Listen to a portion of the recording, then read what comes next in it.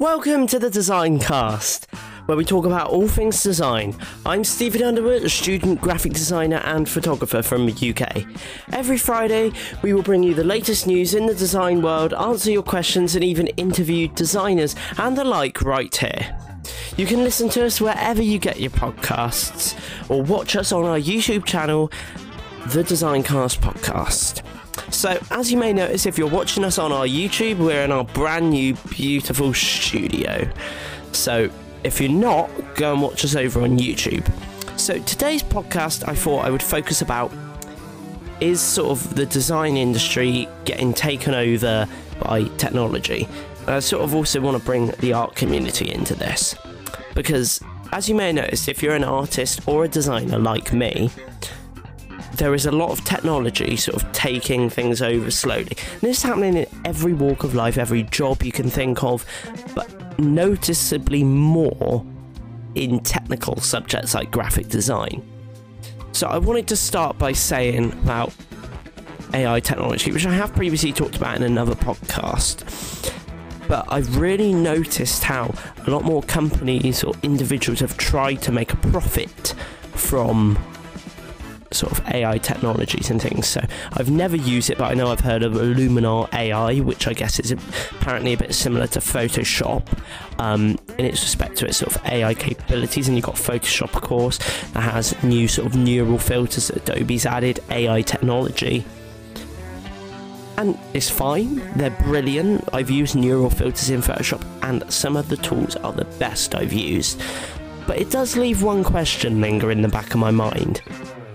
You know, it gets to a certain point, but it can only go so far, so where's it going to keep going to, really?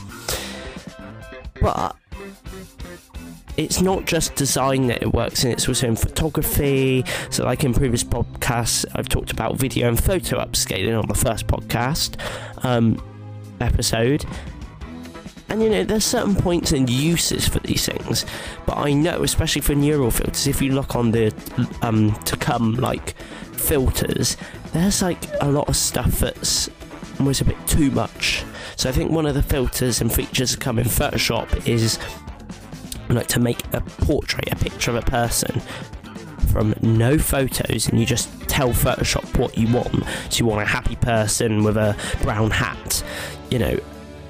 It's amazing, don't get me wrong, if it works, but there's got to be a point where you just have to think, breathe and stop.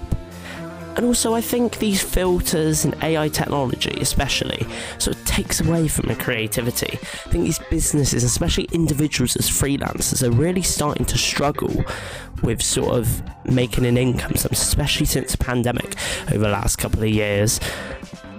I think these designers and artists really need to just show their creativity and uniqueness without all these filters and loads of tools that get in the way. And don't get me wrong, like I've already said, some of these filters and tools are amazing, but more and more of it's creeping in. It's actually starting to worry me a bit.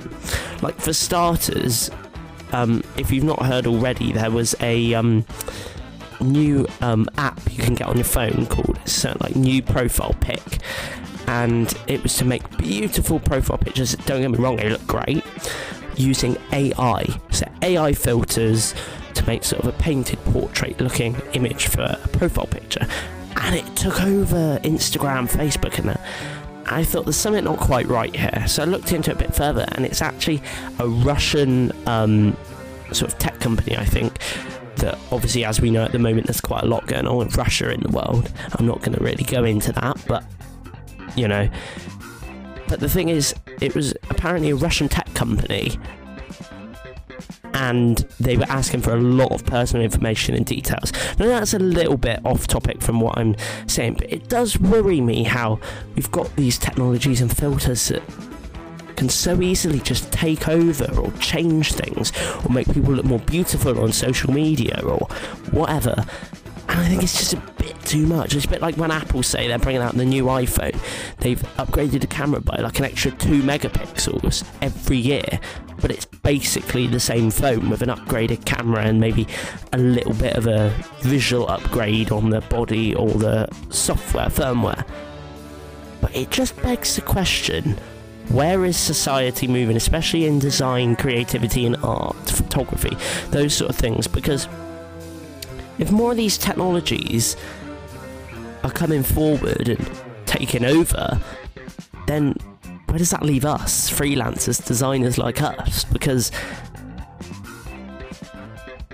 it's going to take away that uniqueness, that creativity, and then there's going to be like nothing left. Just, to be honest, I think the best way to try and get over this is by encouraging more artists and designers to make work without these filters and sort of pieces, so they can sort of do it yourself sort of feature, if you know what I mean. And I think the more we encourage designers and artists to do that, the better things are going to get and become.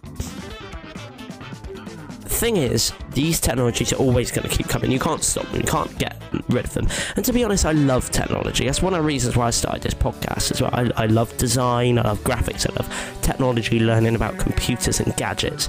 I love all of that, but there is a certain point where it has to stop. Not just for the sake of money, freelancers, businesses, but also just, I think, also for sort of mental sanity, if that makes sense.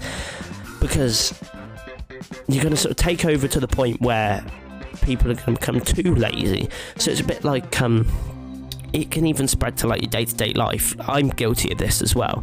So you might have smart lights. So I have Google in this room at the moment, and I have smart lights, so I don't have to press a switch. I just call out to my smart device and ask it to turn the lights on. It's just, honestly, it's one of those things that I think is pushing society slowly towards a better future, at the same time sort of pulling it back. Because if you look back in sort of history, I know this is a bit sidetracked now, but I'm like that. So if you look back in history, you never had mobile phones, you never had computers. Obviously it came from somewhere, and that was an amazing innovation.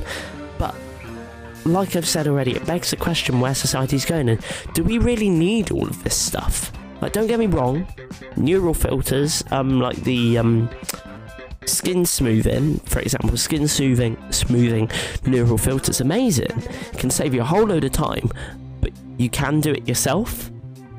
That's fine. There's also a new one called harmonization, which I think is my favourite and best one so far. I love it.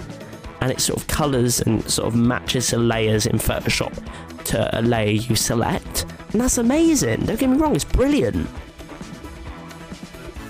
It's just, sometimes I think we take these things for granted a bit too much. I think, like I've already said, the way to get around it is bring back creativity. I think creativity is slowly dying off as a sort of community. I'm not saying there's not individual artists. I don't think this is focused at artists as much, because if you're an artist that uses paints, acrylics, brushes a lot more than someone like me would, you're not going to be quite as affected by this sort of thing. But then that sort of creativity and atmosphere of the art and design community is still sort of being drawn away at the same time. So, I don't know. It's a bit of a tricky and controversial topic. I don't think it really gets brought up enough to sort of succeed, or well, not succeed, but doesn't sort of get brought up enough to be talked about or sort of fixed, I guess, or solved. So I think that's why I really wanted to bring that to the podcast today, to the table. So yeah, you know, I think if we work, there is such a strong art community out there on YouTube, Instagram, places like that. If we just sort of join together and actually start bringing more creativity to the forefront, I think these sort of things will start to fade away a little bit, and you're never going to stop them. And the thing is, there is creativity out there, but I think there is going to be a point where that creativity starts to slow down even more, or I hope not, but maybe even start to die off, because of, especially with digital art, where these technologies and things are taking over. It's a bit like, I follow an artist on YouTube, you've probably heard of him, called Jazza. He's a great artist on YouTube, great video, go check him out.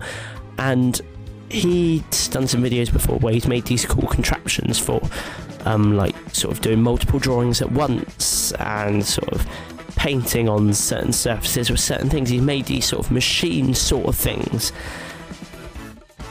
And that's the sort of thing I mean as well, because I can't think of a specific example. But there is always machines or extra things that help us, but at the same time sort of pull us back. So I think we just sort of have to reflect on these things sometimes and choose wisely how or where we're going to use this technology in these things to sort of improve or not improve our artwork and design. So I don't know.